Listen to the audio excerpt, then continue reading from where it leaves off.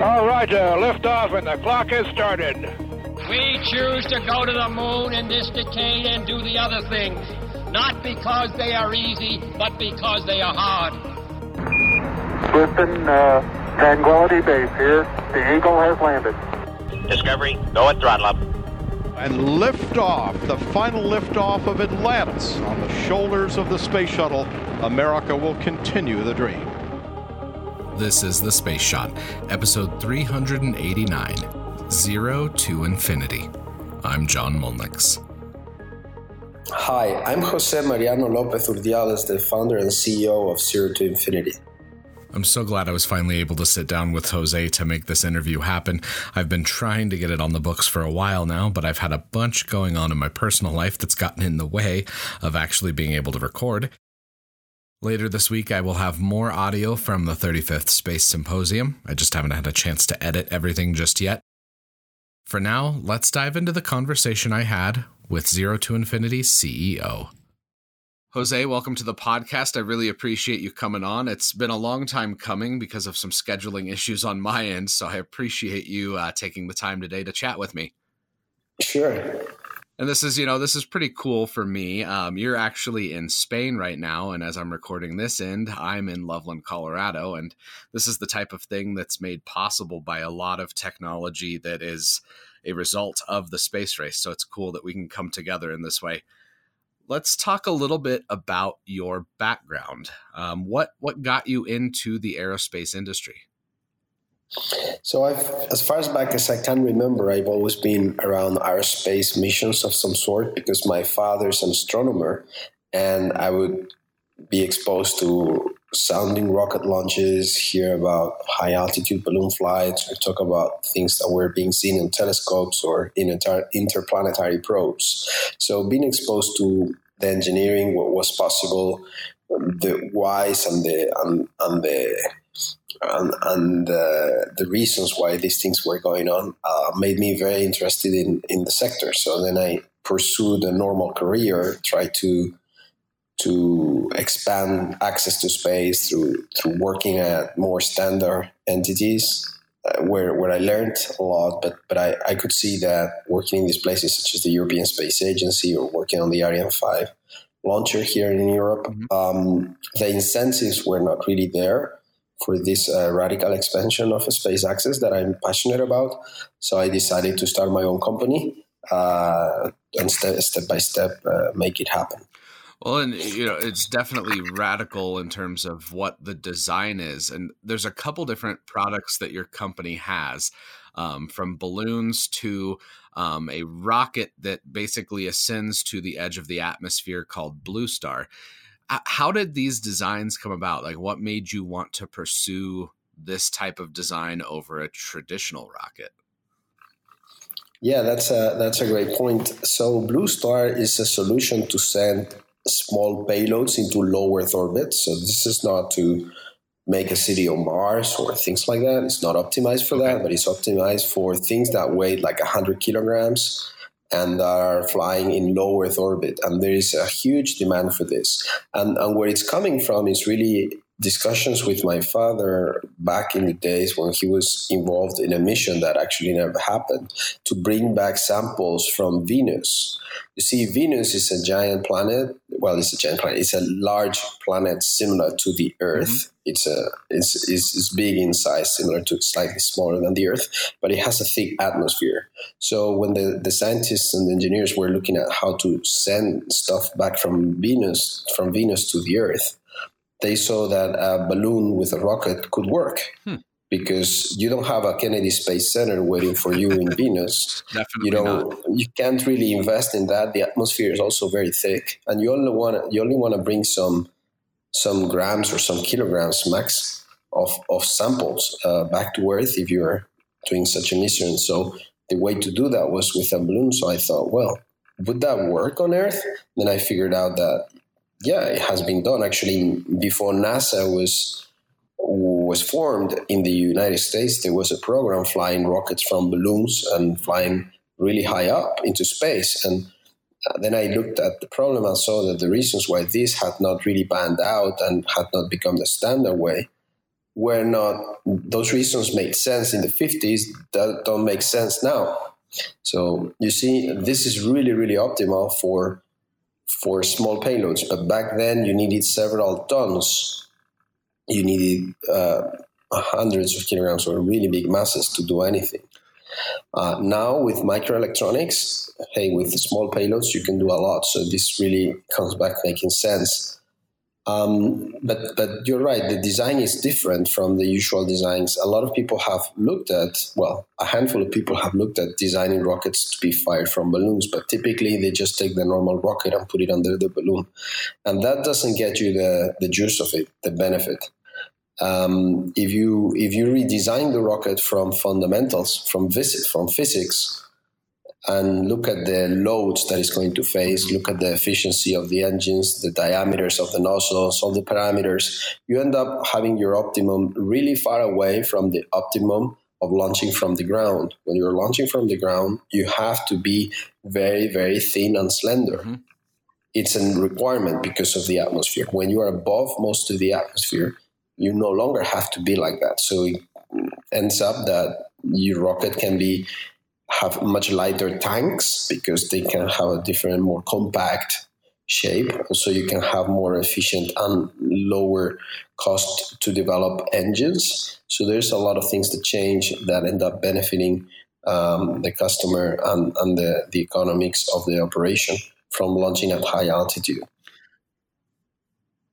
Yeah, well, and it's, going back to the 50s, there's been so many advances in manufacturing from the 1950s to today that what you guys are doing really, from a manufacturing standpoint, wouldn't have been possible 50 years ago.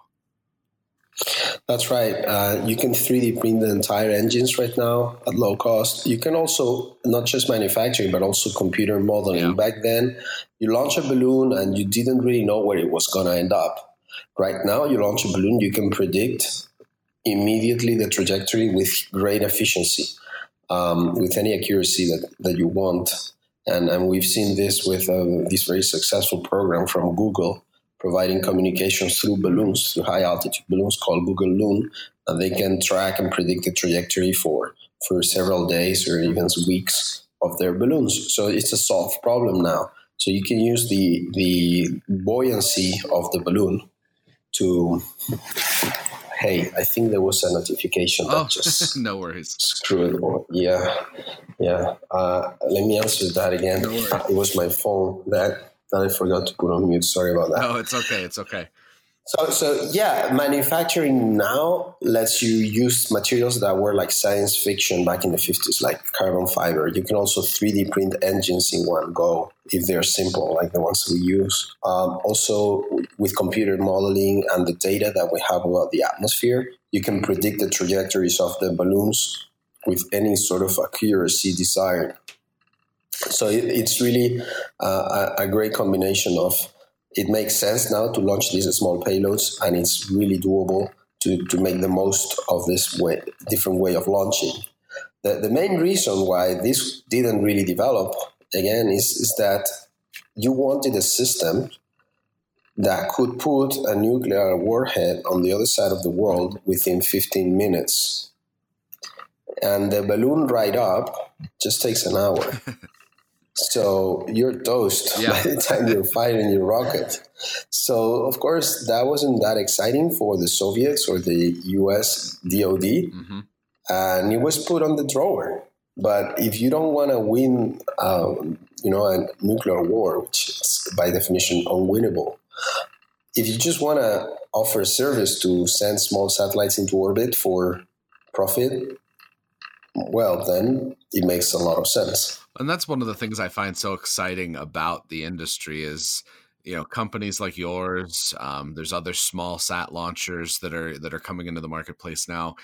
It's really you're pursuing something that's going to better humanity, but there's also some economics behind it that it makes sense from a business case. And I find that interplay between doing a public good and making some profit to be really cool. So I'm excited that your company is pursuing that.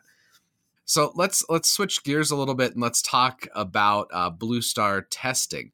there was a test flight back in 2017, if I remember correctly. Is that right? That's correct, yes. And what did you learn? What did you learn from that test flight? So we learned how to ask for permission to fire a rocket from a balloon in European airspace. Okay. We learned how to launch. Well, we practiced because we already knew how to do this, but we practiced how to launch a balloon from the sea, from a specific location, by putting the ship where the balloon takes off from exactly at the same speed as the wind, so that there is zero relative velocity between the balloon and the ship, the balloon and the wind.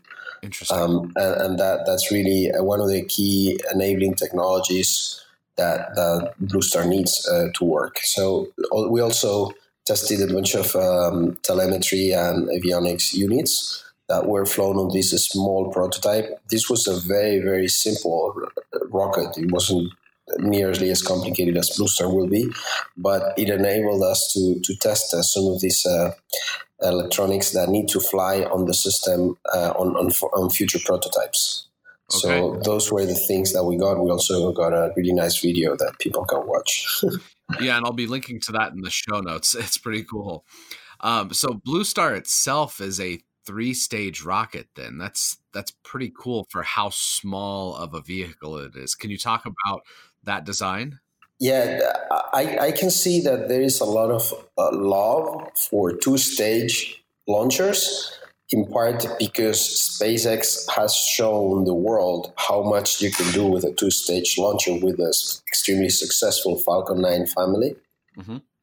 However, the smaller you are in terms of mass of payload, the higher number of stages you end up needing.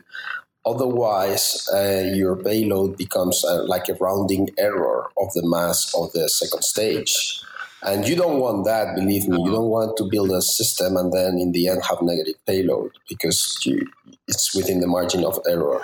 So by having a 3-stage system, you make sure that your payload is non-zero, and it's what's meant to be. And there's been trials, when you look at another super successful company, Rocket Lab, mm-hmm. They've been adamant that they were going to stage. And in the end, if you look at the fine print, they ended up adding a 3rd stage because it's just really hard to do a micro launcher with 2 stages and get it right from the get-go. So the 3 stages give you a lot of flexibility and confidence in the fact that you're going to have the payload that you're claiming.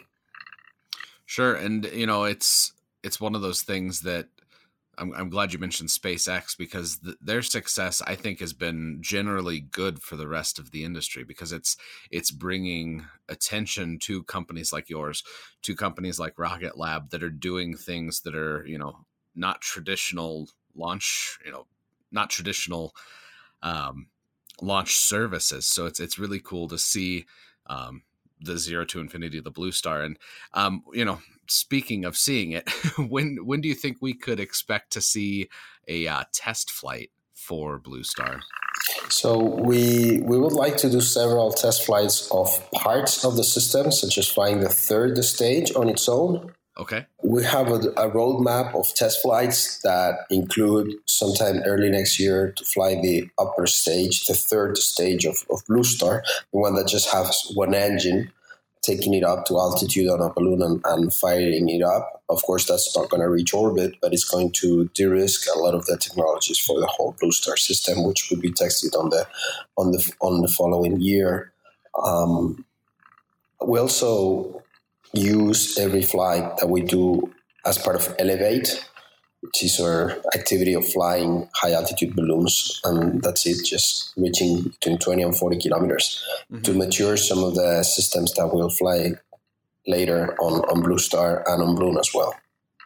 Well, I'm glad you mentioned Bloon, too, because that was the next thing I wanted to talk about. This is a really remarkable design in terms of how it takes people to space. What's behind this? I mean, you basically have the tagline for this is the day trip of a lifetime. What made you want to create the Bloon platform?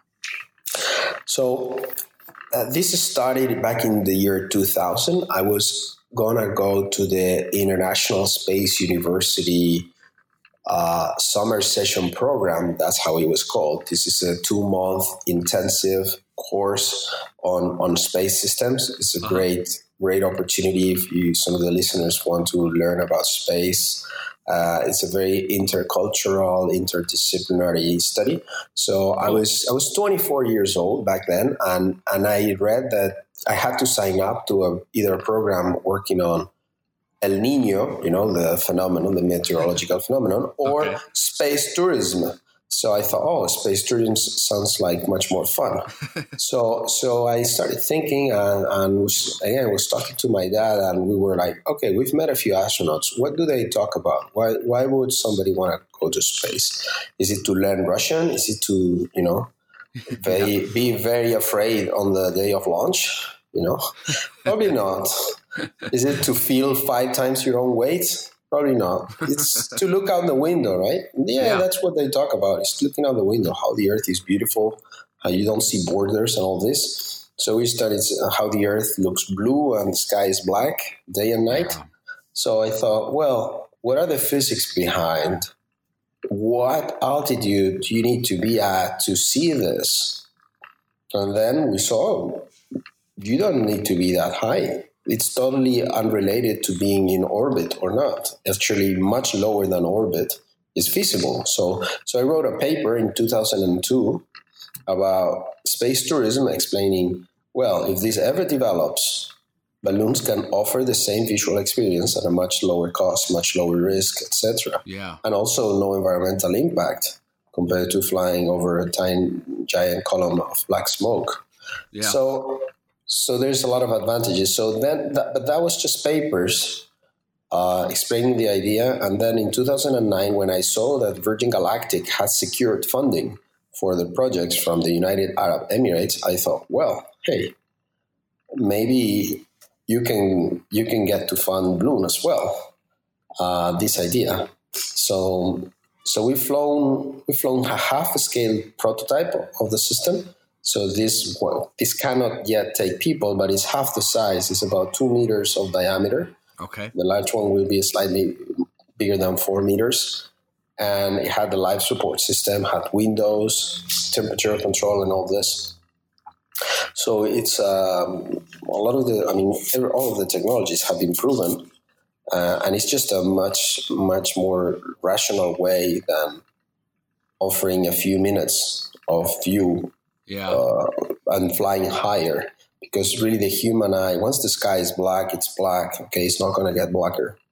So why are you going higher and just making sure that you come back supersonic on the way down, and there's shockwaves and all these things that just makes it more complicated.